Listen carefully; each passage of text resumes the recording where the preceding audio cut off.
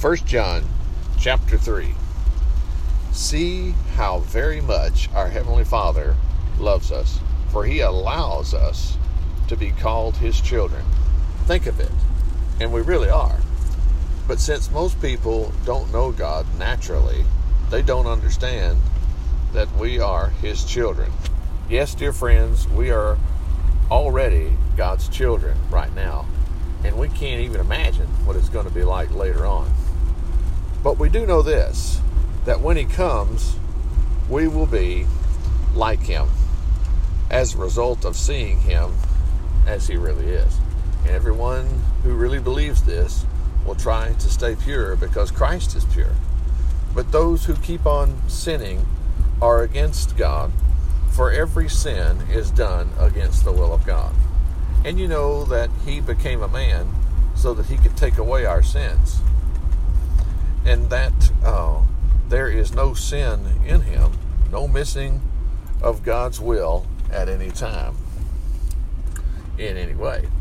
So if we stay close to Him, obedient to Him, we won't be sinning either. But as for those who keep sinning, they should realize this. They sin because they never really known Him or become His. Oh, dear children, don't let anyone deceive you about this. If you're constantly doing what is good, it is because you are good, even as He is. But if you keep on sinning, it shows that you belong to Satan, who, since he first began to sin, has kept steadily at it. But the Son of God came to destroy the works of the devil. The person who has been born into God's family does not make a practice of sinning because now God's life is in him. So he can't keep on sinning.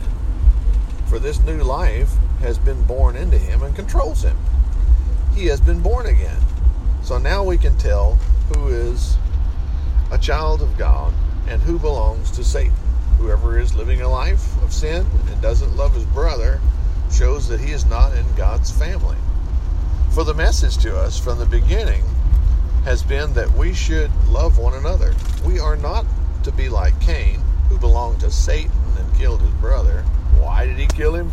Because Cain had been doing wrong, and he knew very well that his brother's life was better than his. So don't be surprised, dear friends, if the world hates you. If we love other Christians, it proves that we have been delivered from hell and given eternal life.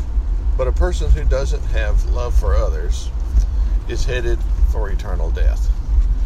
Anyone who hates his Christian brother is really a murderer at heart.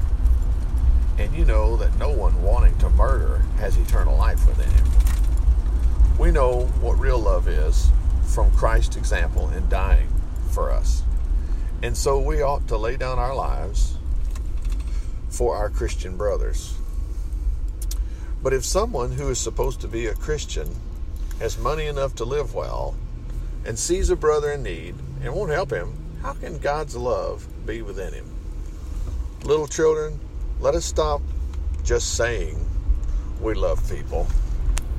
Let us really love them and show it by our actions. Then we will know for sure by our actions that we are on God's side. And our consciences will be clear even when we stand before the Lord. But if we have bad consciences and feel that we have done wrong, the Lord will surely feel it even more, for He knows everything we do.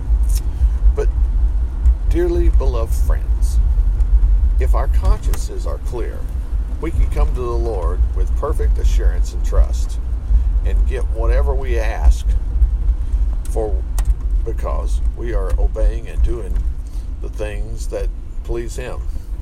And this is what God says we must do. Believe on the name of His Son, Jesus Christ, and love one another. Those who do what God says are living with God, and He with them. We know this is true because the Holy Spirit He has given us tells us so.